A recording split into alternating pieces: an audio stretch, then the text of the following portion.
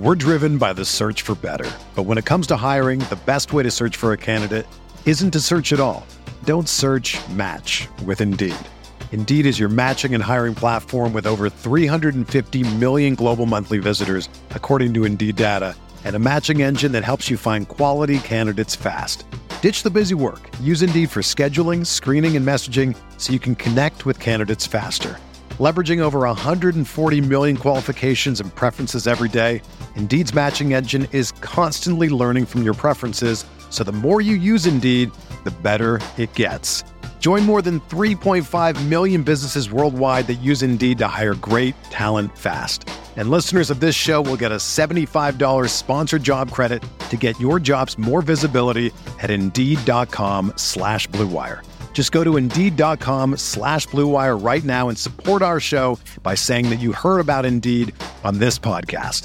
That's Indeed.com/Blue Wire. Terms and conditions apply. Need to hire? You need Indeed. This podcast episode is brought to you by Coors Light. These days, everything is go, go, go. It's nonstop hustle all the time. Work, friends, family, expect you to be on 24/7. Well, sometimes you just need to reach for a Coors Light because it's made to chill.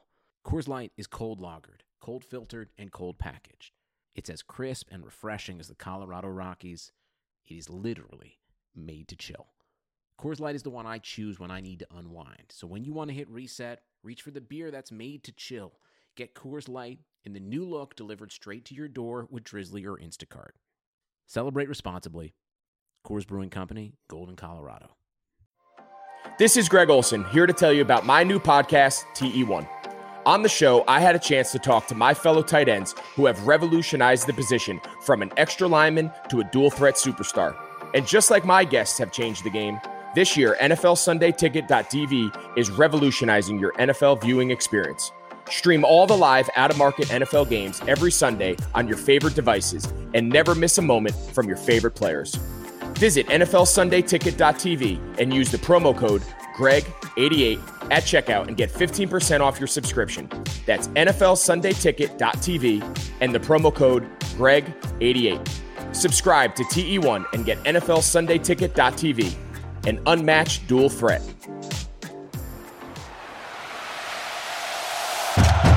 Breaks a tackle, watch out!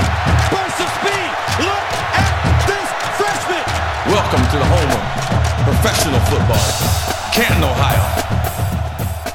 Hello and welcome to another episode of the College to Canton podcast, the perfect show for any and every college football and NFL fan. I'm your host, Travis May. If you're joining us for the first time, College to Canton is a show where we talk about everything from college football recruiting to the Pro Football Hall of Fame. And we always talk some fantasy football, but we always make sure to dive into some real college football and NFL analysis too.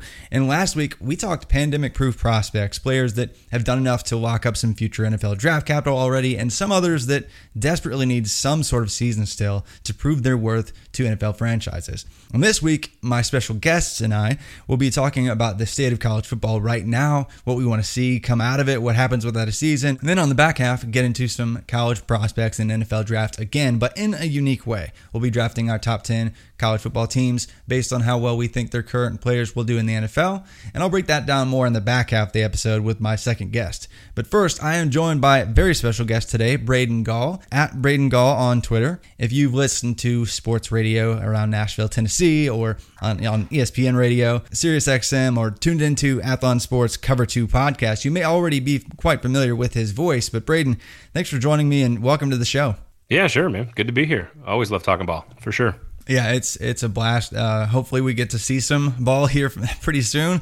I think we were probably more confident about that even a couple weeks ago when schedules were still dropping, and we thought we'd actually, even 5-6 days ago, we were hearing about Big Ten scheduling. So, but first off, we have a lot of listeners that fancy themselves experts on college and NFL, and I'm sure some would even aspire to get into sports media professionally. So can you, Braden, just talk briefly about your background and journey into college football and sports radio life overall?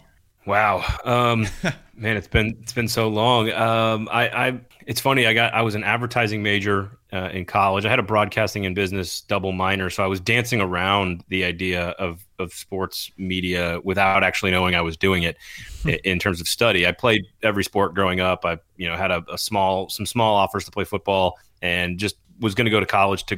So I ended up at a big state school and was working at a rock and roll station because I fell in love with radio. And was doing, promotional guy. I was out at the gas station, like, come on by, like, that whole thing. And, nice. Donate money for the school supplies, and, on stage doing stuff like introducing bands and like special events and stuff. So I was like sort of learning the business through music, which has always been a huge passion. And then, a lesson that I think everybody should learn in radio in particular, which is that the format can change instantly and everyone can lose their job. A hip hop channel that was under the building that I worked in changed to a sports channel like overnight. Like one weekend they decided to go from hip hop to sports. And so everybody I knew clearly on the hip hop channel wasn't going to work. They asked me like, hey, do you want to learn, you want to be a producer? Do you want to do some stuff on this sports channel? I was like, hell yeah, absolutely. Started producing a midday show, like a 2-hour lunch hour thing. And then randomly a fill-in host worked at Rivals.com and took my resume into Rivals. And like 3 weeks later, I was moving to Nashville to work for Rivals.com. And that got me started at Sirius. And then Athlon hired me, which is also headquartered here. It's just a weird, Nashville's just a weird place for college athletics. Yeah. Athlon Sports has been headquartered here. Rivals.com was headquartered here. 24/7 Sports was headquartered here. Blue Ribbon Yearbook has largely been headquartered here, maybe Chattanooga if you want to mix in Chattanooga. But, from there, SiriusXM hired me back in like 2011 or so as a host instead of a producer. And, just been hosting ever since. Did the local show for a couple of years. And ESPN Radio, technically, I'm still employed by them. Did that scoreboard show last year, across the country. So it's been a crazy journey. And I don't know what radio holds. My advice to people is be willing to be poor and frustrated for about 8 to 10 years. And if you make it through that 8 to 10 years, then you might be able to keep a career.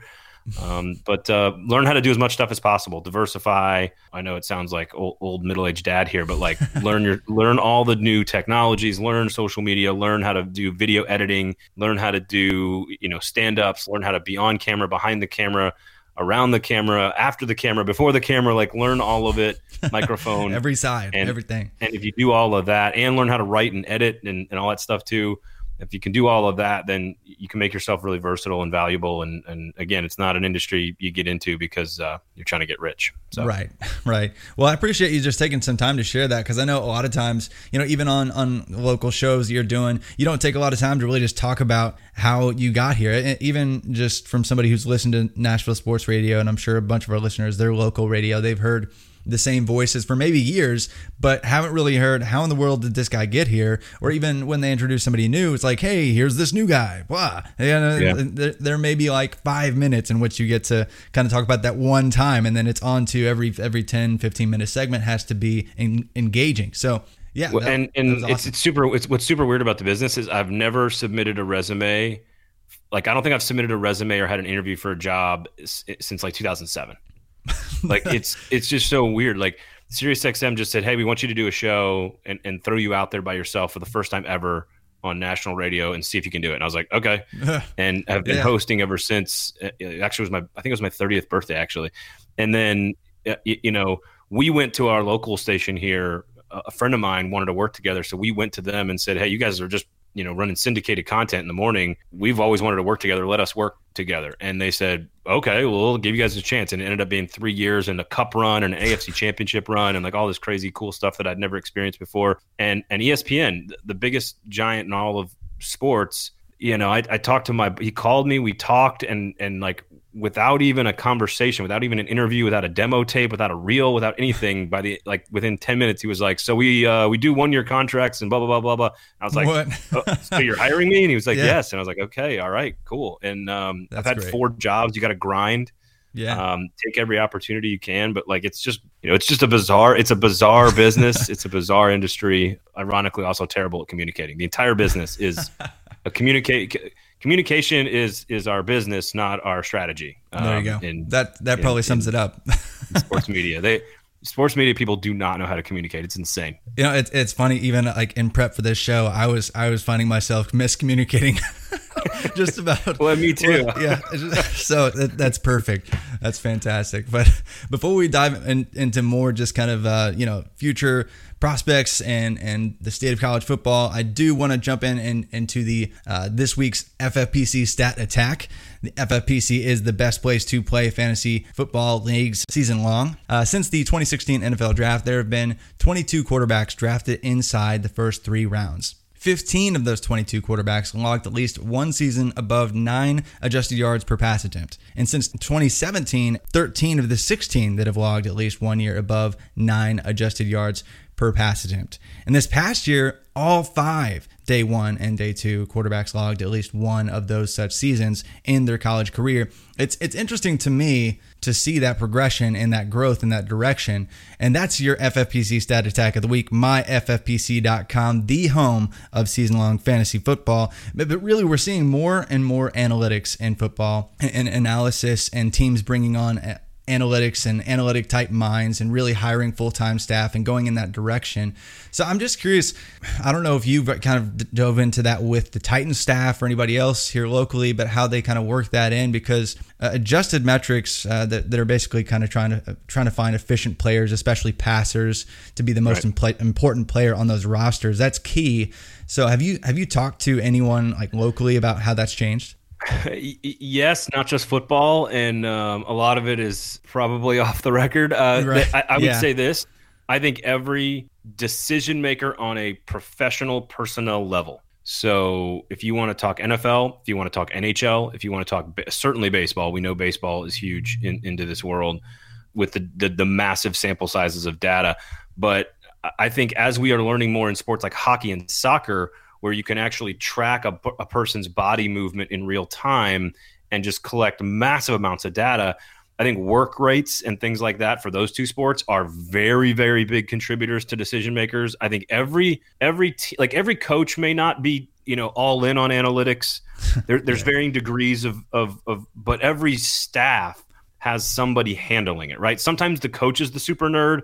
Sometimes it's the guy down the list that's the super nerd. Yeah. In soccer, generally, and on MLS teams, the technical director, who is the GM of the team, is very, very, very deep into analytics.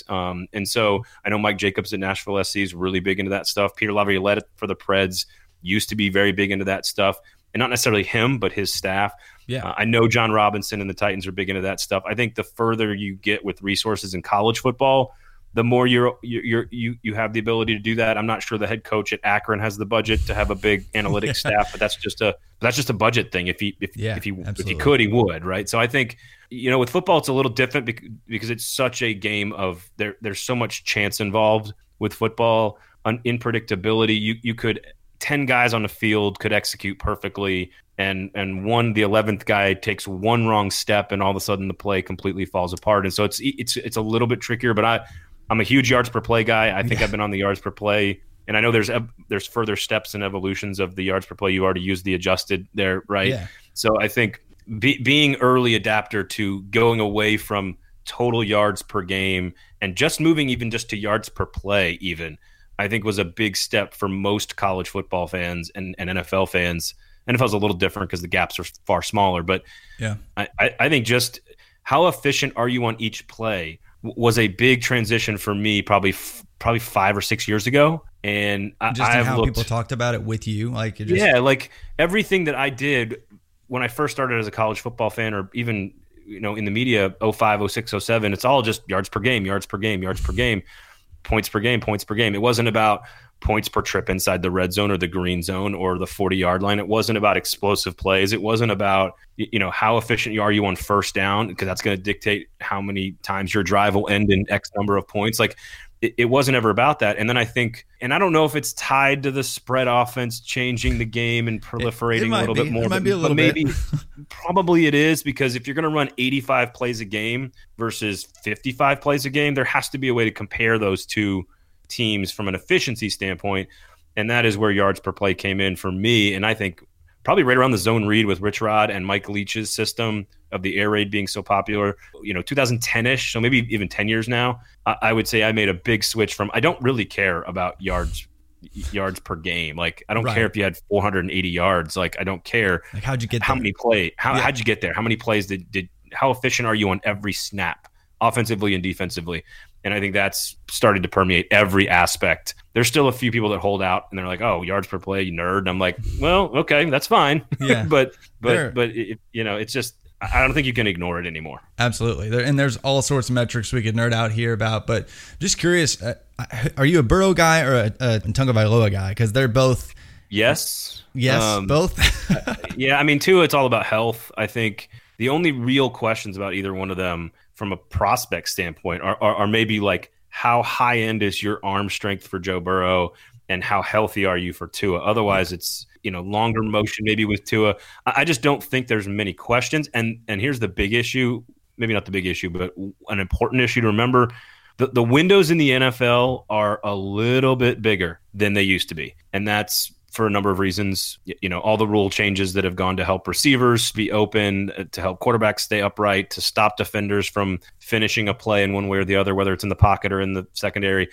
Everything is going to allowing the quarterback to be more successful earlier and I don't want to say lesser skill set, but like in 1983, when Dan Marino comes in and throws for like 5,000 yards, he's doing it against a very different type of team and defenses than Drew Brees is doing now. So I think the skill sets, it feels like an insult to say, oh, well, it's easier for quarterbacks today to be successful. That's sort of what it is. It doesn't take away from Joe Burrow or Tagovailoa or any of these other guys. You still have to make great decisions and be within a realm of elite talent to be successful. But I do think that the bar has come down a tiny bit on whether or not you can find success and how quickly you can find success in the NFL as a prospect. And not only that, how quickly quarterbacks are finding success in college football. I think of like Keaton Slovis and Sam Howell this year, just absolutely balling out of nowhere. And guys like, even like Tanner Morgan, who people are going to question his arm strength out of Minnesota, and what that scheme allowed him to do. But it's those schemes that have really changed the game that have set up these passers to succeed in a big way. So outside of Trevor Lawrence and Justin Fields, do you have an eye on a third quarterback next spring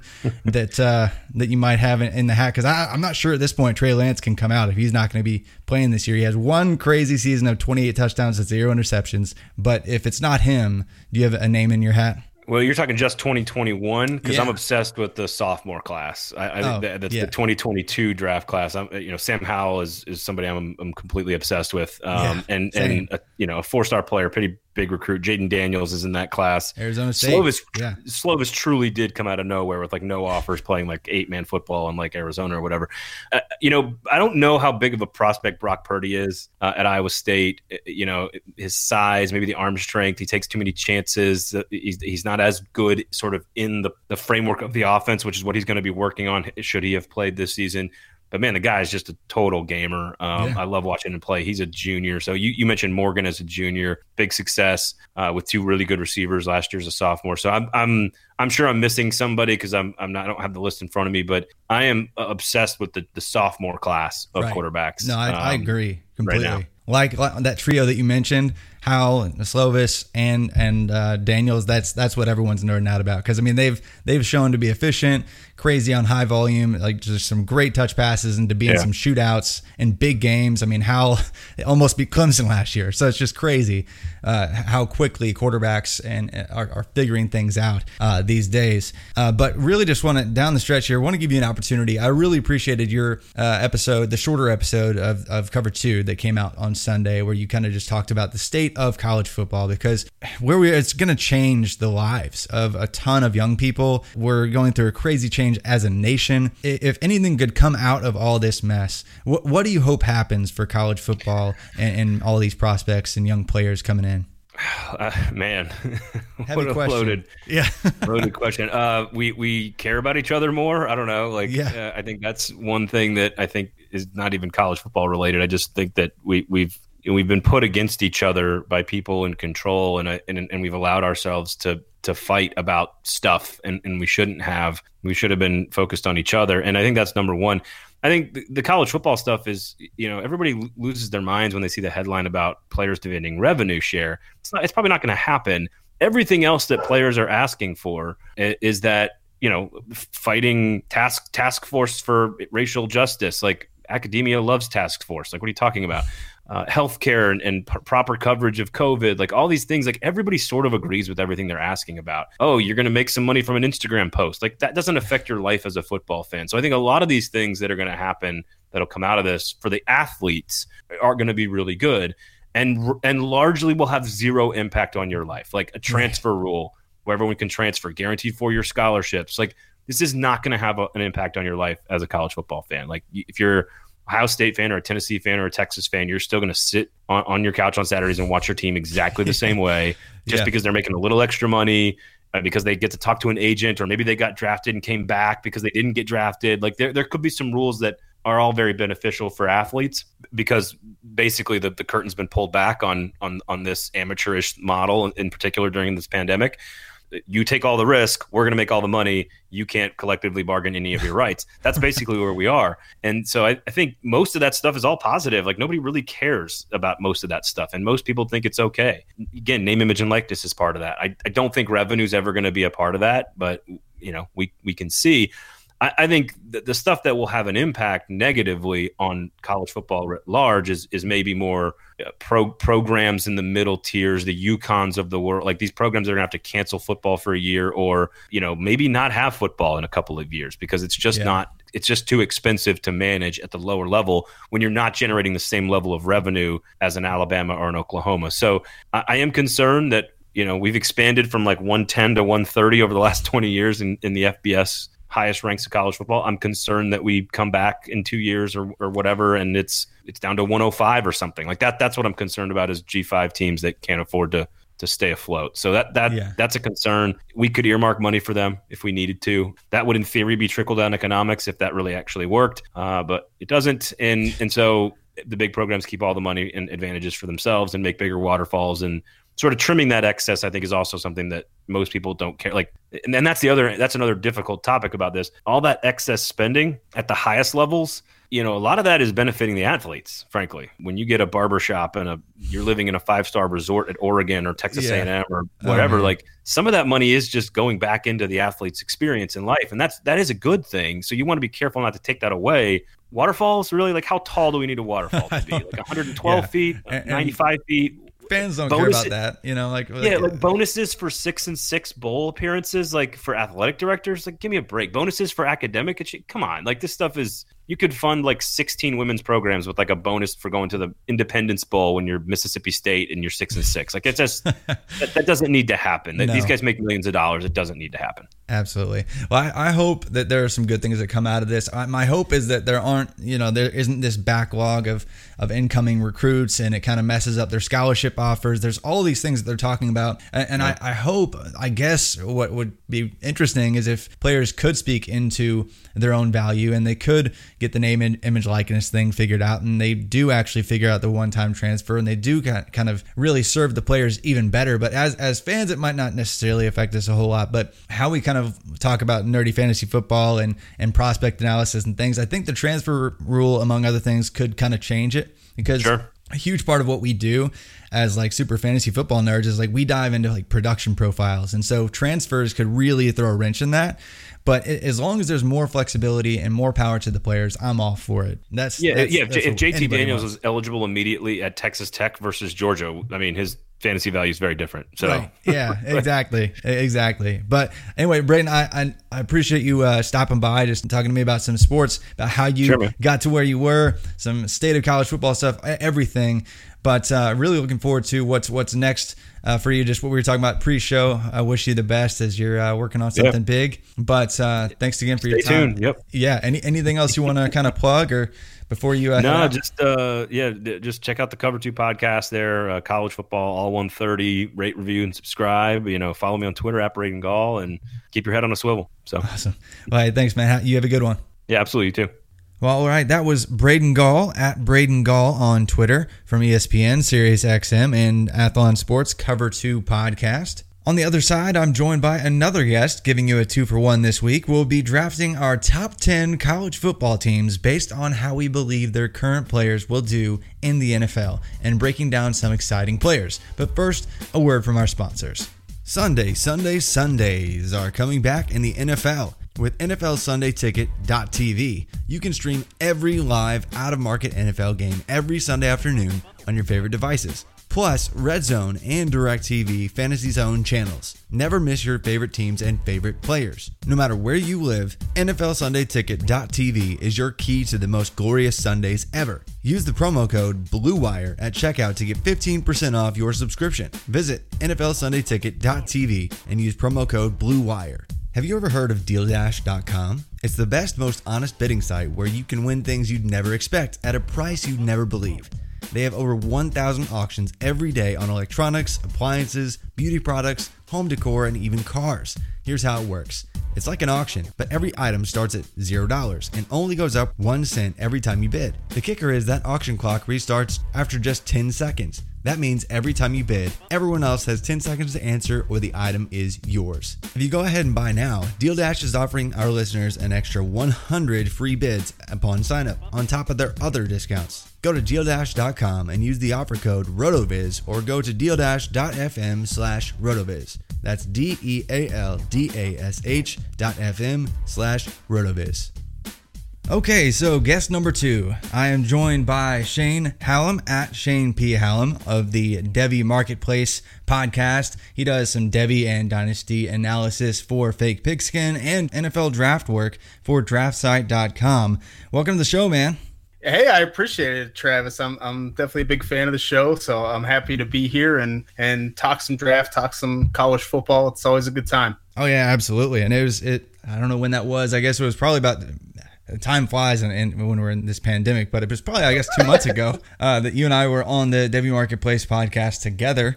I think that was actually even before you were co-hosting that with right. Kane over there. But yeah, glad to have you on. I always enjoy talking college football. For guests that aren't familiar with Shane, he and I are some of the biggest nerds on the planet when it comes to weird fantasy football formats, and some of you know that I kind of named the podcast after this format called College to Canton fantasy football. So the show's going to be a little bit split here. It was kind of more real football focused on front end, a little bit more fantasy football on the back end, but we're going to have a little draft here, a little fantasy draft, I guess we could call it, of our top 10 college football teams that we believe are going to have the most successful NFL draft prospects heading to the pros here in the next few years. So that not just this coming year, but looking at even some of their incoming freshmen and sophomores and things like that are probably going to still find their way to the pros. And the idea for this actually stemmed from this kind of crazy nerdy league that we're in right now. It's 100 rounds of drafting players that are currently still in college, and we don't even start keeping points until the year 2022. So we're drafting college players, even some kids that are still in high school, just basically trying to say who's the best at predicting the future when it comes to NFL draft prospects. So it's perfect for this show because we cover everything from college football recruiting to the Pro Football Hall of Fame, but that journey, we're trying to get ahead of it with the pinnacle of Devy League. And so I was just looking at how many players on every single one of these teams we're projecting are going to go pro. And so I was like, okay, let's see which schools we believe are going to be the best. And so we may not get all these teams even playing this fall, but hopefully we can talk about some of the top players, top playmakers that make their schools great. And if you were here at the beginning of the first few episodes on the show, we actually did an NFL University series breaking it down by position, but now we're going to break it down by school. So kicking it off with the first pick of the college football team draft. Shane, let's just waste no time, hop right in. With your first pick in the college football team draft, who are you going to select and why? I think there's kind of a big three here, but I'm going to take Alabama. I think it's just kind of the safest choice in this draft. I mean, a quarterback, you're getting Bryce Young, who's my favorite freshman quarterback coming in that Pinnacle League. I drafted him in the second round. I just think he's a more athletic Tua.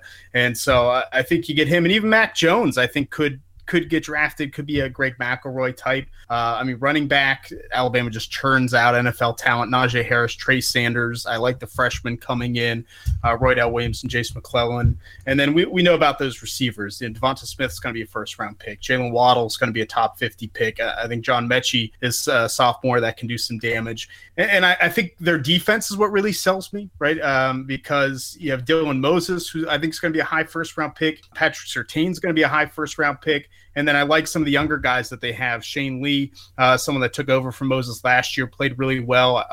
I think he's going to end up doing something. They have some good defensive line prospects. So to me, I think Alabama's the safest, and I trust Nick Saban and that staff to develop guys that I don't even necessarily think are NFL prospects yet, guys we haven't seen play, maybe incoming freshmen that are lower stars. We see that happen a lot. So if there's a team I trust over the next 4 years to continue to be dominant and churn out NFL talent, Alabama's my number one.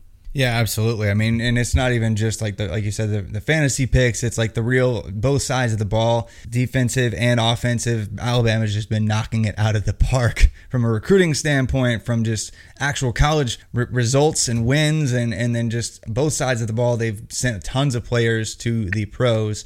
Their defense has been lights out. I'm excited to see what comes of that. Pick 2, I thought you were going to go with Alabama, so pick 2 is tough. But I think I'm actually going to go with Ohio State, even though I'm a Purdue fan, and it pains me to say it. They just keep on cranking out some good talent. And really, if you look at the top of the 2021 NFL draft, they've just got, obviously, right out of the gate, you got Justin Fields going pro, probably going to be a top 5 pick, even though he has one season to his name. And then you've got, guys like wide receivers that we're looking forward to, Chris Olave, Garrett Wilson. They just brought in a few other freshmen that are all incredible with Jackson Smith and Jigba, Julian Fleming, G. Scott Jr., and that's just, the fantasy football names. But, on both sides, they've got some great playmakers. Shaun Wade at corner is supposed to be a first-round pick perhaps next year, although he did get absolutely burnt. I'll never forget how bad he got burnt by Rondale Moore a couple years ago. He is looking like a first-round corner, but they've got some recruits that are coming up that are just incredible as well. So I have to hang my hat on a Big Ten school, maybe the only Big Ten school in this draft perhaps, but it's just a bunch of guys that I'm really excited about there. But kind of backtracking, who are you most excited about on Alabama right now, just for fantasy football purposes? I think for fantasy football, I'm excited about Devonta Smith, and I think he's just a rock solid prospect, such a good route runner. The production last season of getting nearly 1,300 yards, mainly focused in the SEC, that just doesn't happen when you look back. Outside of Jamar Chase last year, Devonta Smith was the best receiver in the SEC in terms of production. I even went back kind of looking at the Julio Jones and the AJ Greens, and that doesn't always happen. So I think he's kind of one of those really safe guys in Alabama that's gonna crush it. I think NFL teams are just gonna love the consistency and him coming back if they play. I think there's no doubt he's going to increase the stock and could be the second receiver off the board. Yeah, absolutely. I could see him going really early, like you said, as early as probably the second wide receiver. I think Jamar Chase for LSU is probably the safest wide receiver next year. What he did last year, it was just, you can't even really compare him to any wide receiver, because it's just, there's almost no one who's had a season like Joe Burrow had the best quarterback season ever. Jamar Chase very nearly had the most incredible wide receiver season we've ever witnessed, right? It's just insane. But Devonta Smith outproducing 2 first-rounders last year, Jerry Jeudy and Henry Ruggs, posting like an adjusted production index already. If he was drafted today among drafted NFL wide receivers, it would be in the 70-something, 71st percentile, well above average producer. Amid nothing but 5 stars and 4 stars and crazy athletes. That's just impressive to me. And what I've been diving into here lately, just looking at some in-depth other stats, it's been fun to see how the NFL has just chased after speed. It's just been nuts to see guys like Tyreek Hill blowing it up, and then the Chiefs panicking when they thought they were going to be without him perhaps, and then getting Mecole Hardman. And then you've got John Ross a few years ago, 4.22, people freaking out over speed. Henry Ruggs with his speed. Really, objectively speaking, he's a good wide receiver, but major reach in comparison to the other wide receivers in this class because it's speed. But also, I found that the NFL loves yak. And they love guys that generate yak at a high clip. And Devonta Smith, among all Power 5 wide receivers last year, was first in yak generated per target. So if he does that again, the NFL is just going to be enamored. Could rise up into that Jamar Chase tier for some real NFL decision makers just based on that alone. I was digging into that stat, yak per target, in the past 4 years, and consistently every single year, like the top 20 wide receivers in the country with at least like 20 or 30 targets are all guys that got drafted early. It's just crazy. So I'll be monitoring that stat as we move forward in terms of just predicting perhaps some draft capital by itself. Whether or not it's sticky in predicting future production, I don't know. But it's just what I found here recently. But Ohio State, I named a bunch of guys off in a row, kind of spitfire. But for you, Ohio State, who are you most excited about just really overall? I mean, is easy answer like Justin Fields, or is somebody else for you? I don't like to take the easy answer, I guess. And full disclosure, I'm an Ohio State alumni, so I'm a little sad that you kind of sniped me on them there. But I'm actually really excited about Garrett Wilson. I want to see what he can do this season. Obviously, maybe we'll be bumped to the spring. Maybe we'll hopefully see him. But even if not, in a year, he's going to be a junior. And he was such an electric athlete and player in high school. And I think last year we started to see him really develop into a big-time college player later in the season, and started to see that this is a guy that's athletic enough and big enough to compete with top cornerbacks. He started to really get a feel for the game, finding holes in zones, really improving his catch technique and catch radius. I thought his body control was getting really good. He was kind of on that verge of breaking out. If the playoff was 8 games instead of 2 games, or 4 games instead of 2 games, I think we would have seen him become kind of a superstar on the biggest stage. So I really wanted to see him this year and see if he could almost even pass Chris Olave, perhaps, as the wide receiver 1 for Ohio State with Justin Fields there. But I think even in the future, I mean, Ohio State just has a factory. CJ Stroud's going to be coming in, and Kyle McCord. So they're going to have quarterbacks there. And I think Garrett Wilson's going to be able to really light it up and maybe be one of the best Ohio State wide receivers that we've seen in a long time. Yeah, and they've had some crazy good ones too over the years. I mean, when you look at the real wide receiver you debate, I mean, they're up there just in about every single way you can measure. I mean, when you look at draft capital, they've had 12 wide receivers drafted in the top 100 since the year 2000. And since 2000, they are number 1 in fantasy points scored from their wide receivers in the NFL. So, yeah, they've been churning out wide receivers that produce at a high level. So, yeah, if I'm going to believe in any type of wide receiver, might as well just be another Ohio State guy. So, yeah, I like Garrett Wilson quite a bit. I'm personally super excited about Fields. I really wish we got to see another year of him developing, just because he has such a short resume. I mean, he really has 1 full season in college, kind of junk time at Georgia. That's all we have to go off of, but we're still so confident that he's going to be a top 5 pick. It's just somebody who didn't come out of nowhere because he knew he had that talent, but kind of came out of nowhere because, wow, the dude only threw like 2 picks to 5 bajillion touchdowns last year. So crazy talent. I'm excited to see what happens with Justin Fields at the next level. I think his ceiling may be as high or higher than Trevor Lawrence and his ceiling. Speaking of, I'm guessing I know what your next pick is going to be. We've got Alabama, Ohio State, pick 1 and pick 2 in the college football team draft. So who's pick 3 here for you? Yeah, it's pretty easy to just take Clemson and plug them right in, right? I think these 3 are a step above the others. When you're talking about the greatest quarterback prospect since Andrew Luck and Trevor Lawrence, it kind of helps kick it off. But, even the freshman coming in, as we affectionately call him on the Debbie Marketplace, DJ Ukulele, is and Travis gets angry. But I hate that, but that's okay. But he's a stud. So now they're just going to go from one stud quarterback to another. I think Justin Ross was such a good wide receiver prospect, and obviously with the neck injury and what was found there, hopefully he'll be able to play again. Hopefully he'll just be healthy again. But even without him, you can't downplay Travis Etienne. Definitely going to be my top running back in this upcoming draft. And I think he'll probably be the first one off the board, potentially a 1st-round pick, just with that speed and that vision. And they're bringing in a 5-star running back in DeMarcus Bowman, who's apparently lighting up camp for them. So the Clemson just kind of reloads everything. At receiver outside of Ross, I think they have a number of guys that could really step up and become NFL prospects. Joseph Nada, Frank Ladson, even Amari Rogers. So I think we'll see some of these players emerge emerge. And I mean, defense is like the same way. They have, to me, two stud defensive linemen, Xavier Thomas and Tyler Davis, who are two potential first-round picks. And then they're bringing in freshman Myles Murphy, who's just a 5-star stud. So I think this is a team that has finally gotten to the point of reloading. And as you talked about in some of these College U podcast episodes, Clemson kind of has just recently come on. I feel like I think of them and I'm like, oh, this is a team that's been dominant forever, but man, this is new and they're not going away anytime soon with NFL talent. No, they're not going away anytime soon. I mean, but when you look at their actual production in the NFL from, the fantasy relevant positions, they since 2000, they're actually barely in the top 30. Like they're 28th in fantasy points scored from like quarterback, running back, wide receiver, and tight end. But since 2010, last 10 years or so, they've kind of come on strong up to 11th. And in the past 5 years, they're 8th.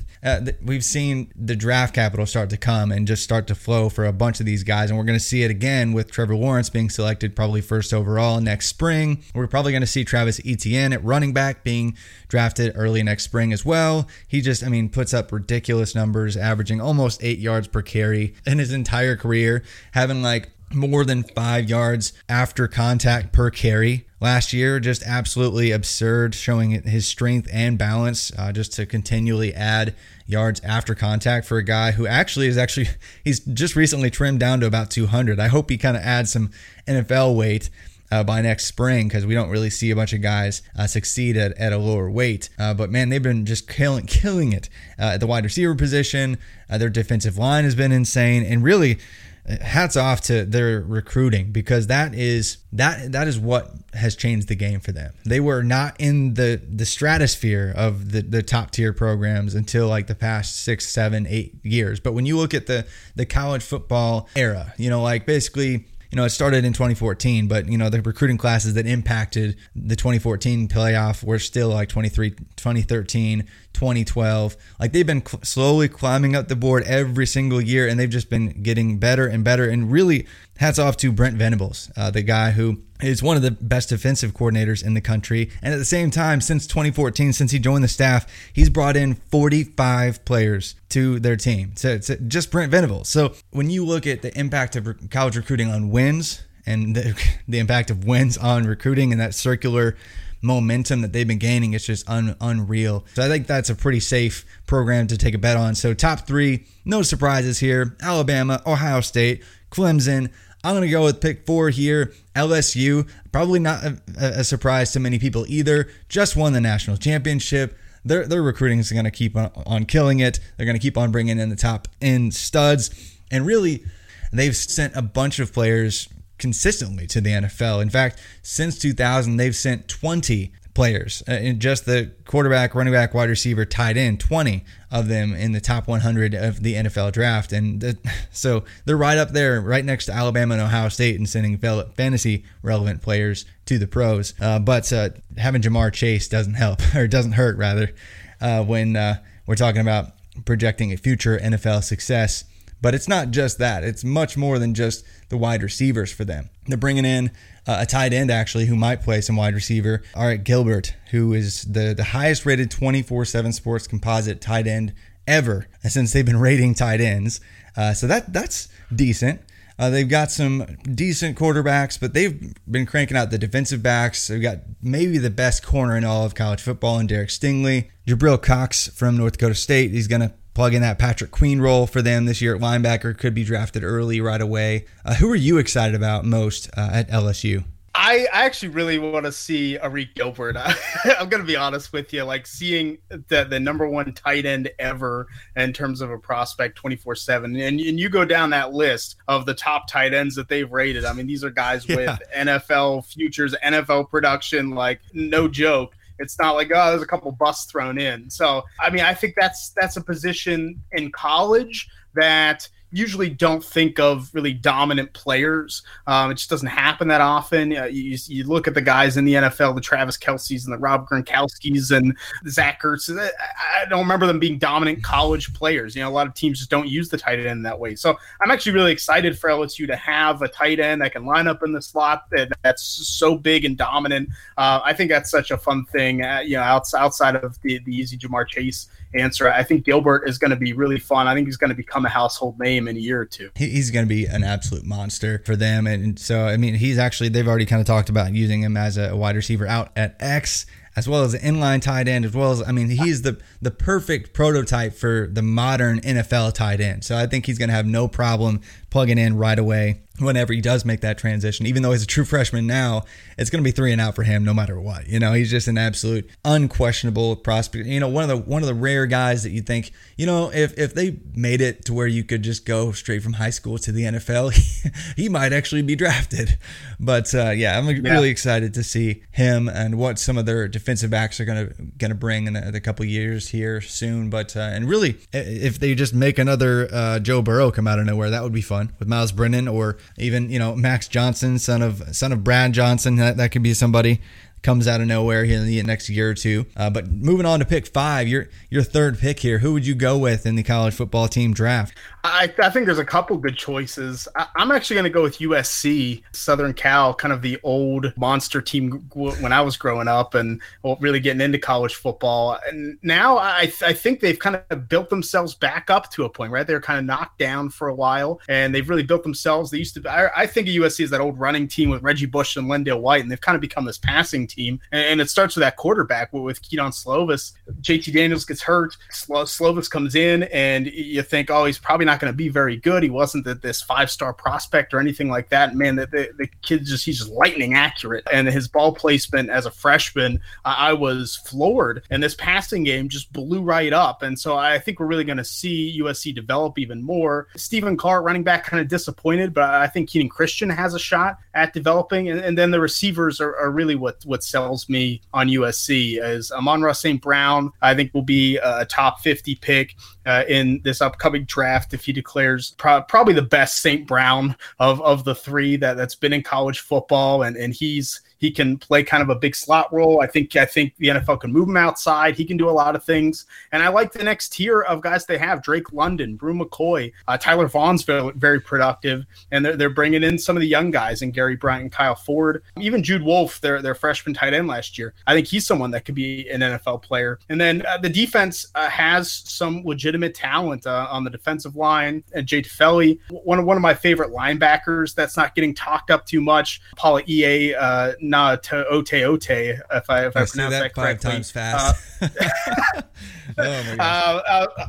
I was trying, but he's just so instinctive and violent. I love the way that his hips are very fluid and changes direction so well, can really explode through that. And I think they have some defensive backs too. I think just USC has some depth, and I think they're getting back to that national prominence that I think it's better when you have a West Coast team like that that's really in a top position. So I'm excited to see what they do going forward. Yeah, I wish we could actually see them play this fall. Obviously, that's this first team on the list. We're not going to be able to see their players play immediately. But all the names that you named, I'm confident, because I think that they're all NFL caliber type players. And Slovis is just an absolute monster from an adjusted production metric standpoint. His freshman year, what he was able to do, touchdown percentage, adjusted yards per pass attempt, every angle you try to critique him, it's really hard to find a part of his game outside of lack of rushing upside or whatever, for future fantasy football purposes, I guess. But just really excited for that offense, and saves Helton's job for at least one more year. But moving on to pick 6 here, I'm going to go with Georgia, going back to the SEC. That gives me 2 SEC teams, but it is whatever. I live in Nashville, Tennessee area, so I might be a little bit biased, but man, they've been killing it in recruiting for the past 10, 20 years, realistically. No surprise, past 5 years they've been like top 3 just straight across the board. I believe right there tied alongside with like Ohio State, right behind Alabama in best recruiting classes across the board. And it shows. Like, they've been sending some NFL players on the offense and defensive side of the ball. George Pickens at wide receiver was the best freshman wide receiver in the country by far from an adjusted production standpoint. Like, tripled most everybody else's adjusted production numbers across the board for wide receivers. Really excited to see him in a more vertical offense with Todd Monken. And if we do see some SEC football, hopefully we do. Jamie Newman, quarterback, loves to huck it deep. You can do that with Pickens. So I think Newman could see some draft capital. You can kind of break down his game. We talked about him some with Kyle on the podcast last week, but he has some placement issues maybe, but he was doing some weird stuff at Wake Forest. So I think he's going to be maybe a day 2 quarterback, could stick somewhere and get an opportunity. JT Daniels right behind him could also be a quarterback, the next one. And then after that, they've got another 5-star coming in after that, a quarterback, Brock Vandegrift. So they keep on bringing in these good passers. Even Jake Fromm, who didn't have an NFL arm, still found his way and got some draft capital. But on the defensive side of the ball, I mean, they've got some monsters that haven't quite worked out just yet. Guys like Nolan Smith. I'm actually really high on Nakobe Dean. I think in limited snaps last year in coverage, he was one of the best cover backs in the country on running backs and tight ends. There's some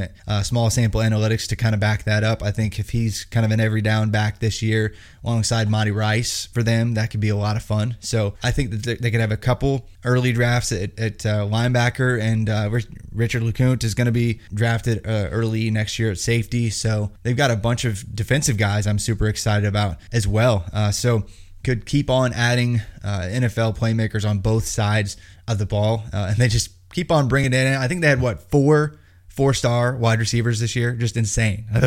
But I'm excited for a bunch of players on Georgia. Too bad I'm not a Georgia fan, actually an Auburn fan. But who are you most excited about on Georgia? I really want to see Zamir White finally come into his own. I feel like we've been waiting so long for this just top high school talent, and the injuries really are so disappointing, because I think he could have come in last season, and I think it could have been even better for him. And I think he was just kind of rusty and trying to come back. And Georgia always uses kind of these bevy of backs. I think they have a lot of talented guys, even bringing in Kendall Milton.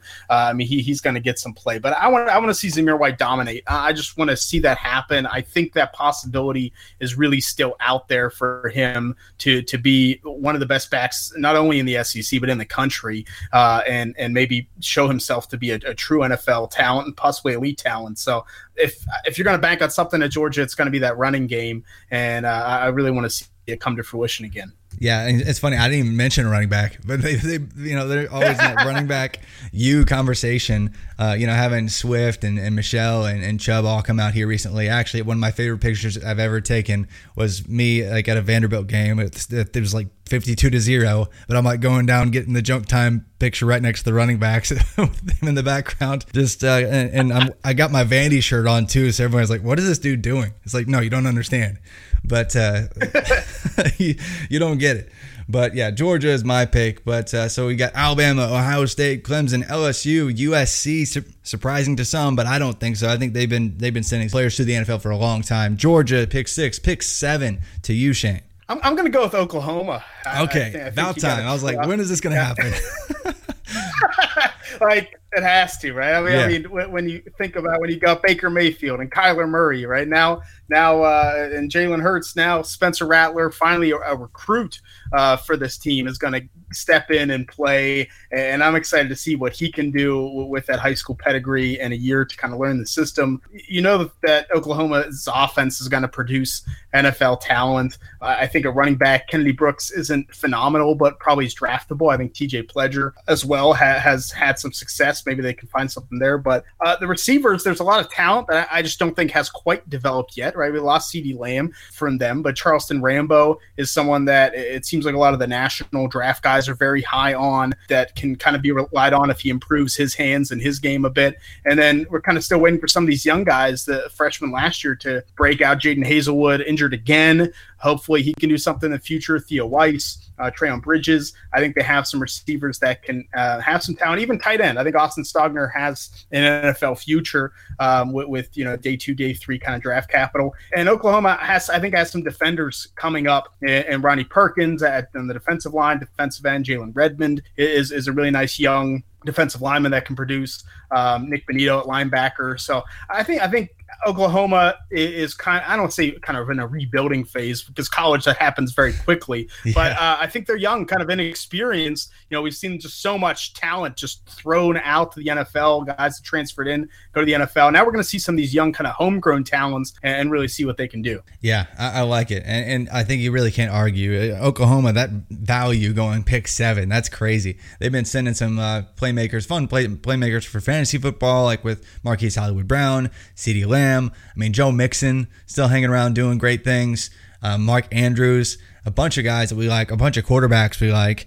They've just been killing it on the offensive side of the ball. Defensively, some question marks, but really can't knock him at all. But Kennedy Brooks, he's in line. If they do play a full slate of games this year, he could have 3 1,000-yard seasons for Oklahoma. That's some NFL, GM's gonna be like, wait, hold on, wait, why are we not drafting this guy? It's like, but so Kennedy Brooks could be an interesting pick. But yeah, Rambo, I like. Dude, his name's Rambo. He's gonna be good too. So how about that for some analytics right there? But pick 8 here in the college football team draft, I'm gonna go with Penn State, a team that I think is stacked on both sides of the ball, especially for 2021. They have probably one of the most interesting top 4 or 5 players of any school, perhaps even without this year for the Big Ten. Journey Brown, controversial running back, but I think he's running back 4 or 5, maybe 6 at worst if some player blows up this fall. He's going to kill it at the combine. He's going to run a 4.3 something or maybe 4.4 something.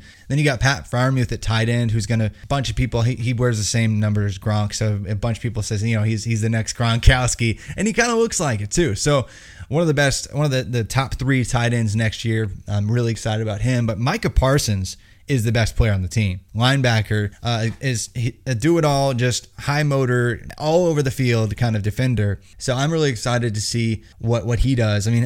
Every kind of number you want to get into, like his missed tackle percentage, his coverage skills, everything, even like his pressures, he shows up in the stat sheet some. So they're kind of stacked on defense beyond him too. They've got Jason Owa, I believe is how you say his name, but he's just an unreal athlete, runs like seriously at defensive end. They've clocked him running in the 4.3s, which is just insane. I don't know how valid that's going to be, but even if he gets sub 4.5 and he's a defensive end, he's going to fly at boards just because he's a lanky pass rush specialist. And then Shaka Toney, I think he's going to get some draft capital also on the defensive line, but they just keep on bringing some talented players to the NFL. I'm interested to see who they break out for wide receiver, because Jahan Dotson, is that going to be the guy? He reminds me a little bit of Emmanuel Sanders. Can he kind of fill in the shoes of KJ Hamler, after Freiermuth is gone this year? And maybe things look way different next fall for them. But do you like any players that I've named or others that I've missed at Penn State? I was really hoping that the Big Ten would play this year, just to see Journey Brown and see him develop, because I was one of those guys on the Ricky Slade bandwagon, right? Before last year, and yeah. Hey, maybe Old Dominion, he could still do something. But and then when Journey Brown started to get more carries, I was like, who is this? And you watch him, and he has legitimate 4.4 speed, gets up the top speed so quickly. And Penn State's kind of becoming that mini RBU with Saquon Barkley and Miles Sanders. So I really wanted to see him again, and I think the NFL probably wants to see him again. But even if they don't play and he comes out and does really well at the combine, I think someone would go back to that tape and be excited. And they have a lot of those young running backs coming in too. They're just such a fun, kind of hard-nosed team to watch that always plays well and always plays tough. Yeah, absolutely. Well, pick 9. This is going to be your last pick. No pressure. So get this one right here. The college football team draft. Who you got? Pick 9. Yeah, this is a tough one. I'm between 2, but I'm going to go with a little top-heavy team, I think, to me. And I'm going to take North Carolina, which is kind of going off the board a little bit. But nice. I'm going to trust in Mac Brown here, because Sam Howell, I think is the QB1 for the 2022 class. I thought he was electric. I think he is him and Keaton Slovis are going to be those top guys, and Hal has a little bit more of that juice in his arm, and the zip on his ball is just great. I think he's technically sound for a freshman last season. They really coached him up well, so I'm excited for him. And then I think that receiver duo is much better than the national credit out there. Dyami Brown is really powerful, really strong receiver, has a good speed and really good foot speed. I mean, he doesn't waste his movement very much, and so it's really tough to cover him. And I think Daz Newsome's underrated. I think he's a legitimate NFL talent. And so to have kind of this quarterback to receiver kind of connection happening, that's good. I also think linebacker Chaz Surratt is a first-round pick, maybe a second-round pick. He's really good on the inside. So I think you have 4 really good talents there, and then some young guys that can do some things. A running back, Michael Carter, Javonte Williams showed something. And I think that one thing that I think you're going to see with North Carolina, the freshman receivers they have coming in, they're not high star guys, but if you go and watch them, I mean, they are really good. Ray Rose, Josh Downs, I think they're going to end up being big stars for this team. So I'm going to project a little bit. I think Mack Brown is bringing this team to compete with Clemson in a few years. And I think North Carolina is kind of a sleeper in the future. Man, you know what? You stole my pick. Like, seriously. Really? I was like, there's no way he's going to take North Carolina. I'm just going to slide them in. No way it's going to happen. No way. But no, I love it. And Sam Howell, man, he's my quarterback 1 up there with Slovis for 2022. Sam Howell is just a monster. Like throwing 38 touchdowns to 7 picks, almost beating Clemson in his first year. Just talked about that with Braden Gall in the first segment, but he just looks legit. I cannot wait to see what he does in the NFL. He's got a little bit of Baker Mayfield in him. He's got that. He's a little shorter. He's not the tall, prototypical passer, but man, he has a lot of good adjusted metrics going for him in his first year as well. I love Dyami Brown. I really hope his drop percentage is a little higher than you want to see, but I really hope both of those guys somehow sneak into day 2 next year because I think they both have that kind of talent. Daz is more of like, I think he would actually be better suited to be a slot at the next level. Dyami, I think, can be inside or out. I think he has that versatility. I like Dyami a little bit more, but Chaz Surratt is talented, and really they're bringing in a bunch of fun recruiting classes here in the near future, even after this year. You mentioned Josh Downs, Ray Rose. I think Gavin Blackwell next year will do good things for them. Kamaro Edmonds is going to be the best running back prospect that they've had maybe ever. They're inserting themselves in the top tier of some of the best schools in the country from a recruiting standpoint. This year, I think early on, they're a top 10 school right now for the recruiting cycle. It's a little bit early to call, but man, they're doing some great things. Can't knock what they're doing at North Carolina. I'm mad you stole my pick, but I'll get over it. I know what you're gonna do now. You know. Yeah, I'll just stay in the SEC, but no, really, there's a bunch of schools here that we could get into. Just based off of like 1 or 2 players alone and what their impact could be. I think I'm going to go with Texas A&M, actually. Going to go with Jimbo. I think he's going to feed some of his guys here in the upcoming seasons. Isaiah Spiller, I think this is the year that he defines himself as the running back 1 in a very weak 2022 class. I think he kind of can assert himself as the number 1 overall guy there. Jimbo loves to feed his future back.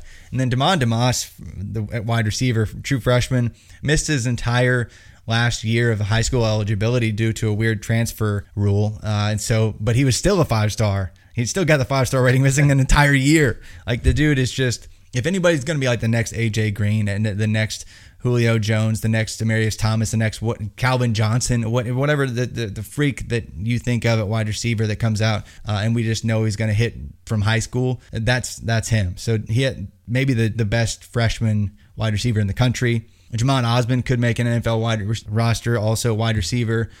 Baylor Cup and Jalen Weidemeyer at tight end could make NFL rosters. And I think some team's going to give a look to Kellen Mond just because of the upside he flashes. I mean, he looks like maybe a bad comp for some people, but he looks like Colin Kaepernick did in college. I think somebody's going to see the upside there of his intangibles and just bite there. And then you got Muhsin Muhammad III, wide receiver, another true freshman. I'm excited about him for if for no other reason than he has one of the most disrespectful reps and catches of all time. Like he was at some wide receiver camp and he absolutely burns the guy off the line. You know, it stacks him, has time to literally blow him a kiss, and then just jumps up and mosses him.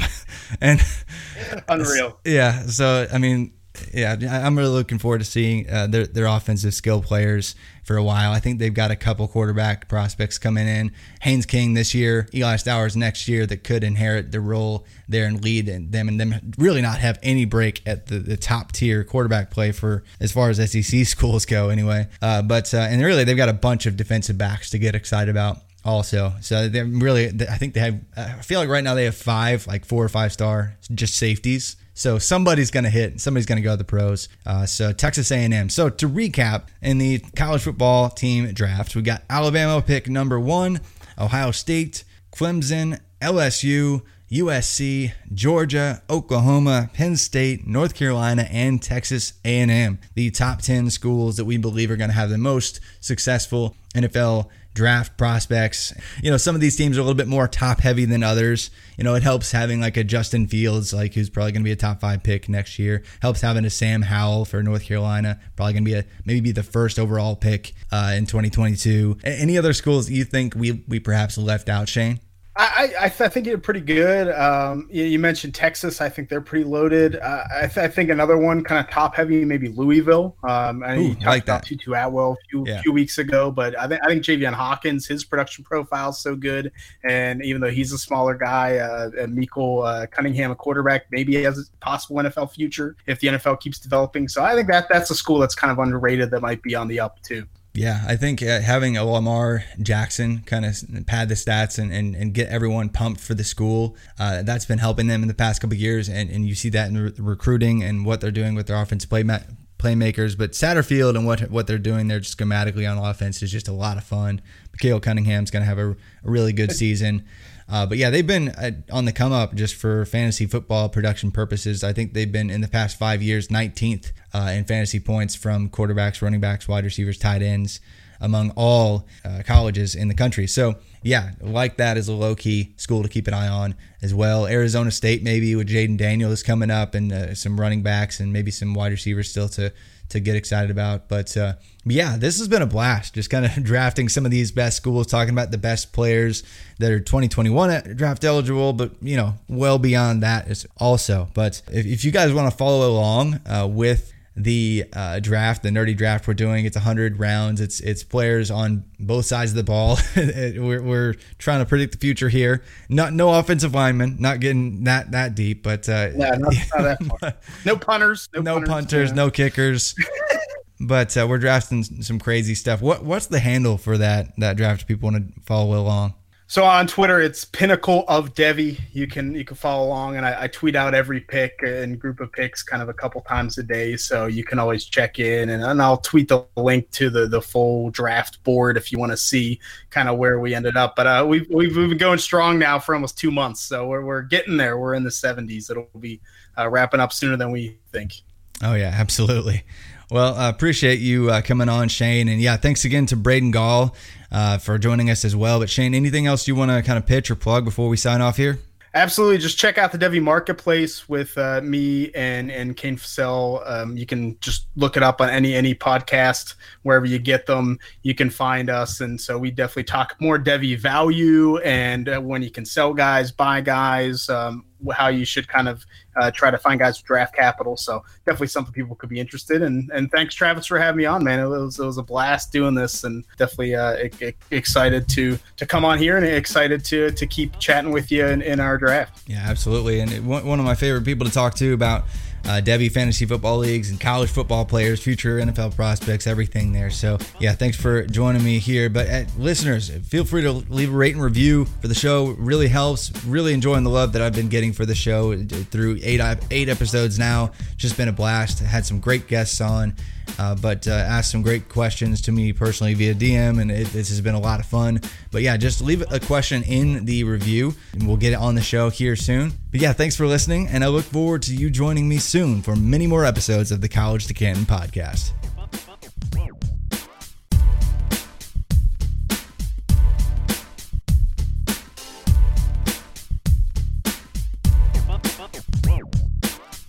Sports are coming back, and so are your chances to bet on your favorite teams and events. Major League Baseball is back in action, and there's no better place to start wagering than our exclusive partners, BetOnline. Check out all the odds, futures, and props to bet on, all available 24/7. And with the return of sports, BetOnline sat down with former pro players Eddie George, Harold Reynolds, and 7-time NBA champ Robert Horry. See what they had to say on what it'll be like playing without fans in a series they're calling Fandemic. Visit betonline.ag for all your odds and up-to-date sports news. Remember to use promo code BLUEWIRE to receive your new welcome bonus. That's promo code BLUEWIRE. Have you heard about the 2018 study that showed half of prenatal vitamins tested had unacceptable levels of heavy metals? No? Well, now you have. I'm Kat, mother of 3 and founder of Ritual, the company making traceability the new standard in the supplement industry. I remember staring at my prenatal vitamins and finding all these things I was trying to avoid. High amounts of heavy metals, synthetic colorants, and unnecessary ingredients. So, at 4 months pregnant, I quit my job and started Ritual because I believe that all women deserve to know what they're putting in their bodies and why. I'm so proud of our prenatal vitamin. The ingredients are 100% traceable, it's third-party tested for microbes and heavy metals, and recently received the Purity Award from the Clean Label Project. You see, we trace like a mother because, let's be honest, no one cares quite like a mother. But don't just take my word for it. Trace for yourself with 25% off at ritual.com/prenatal.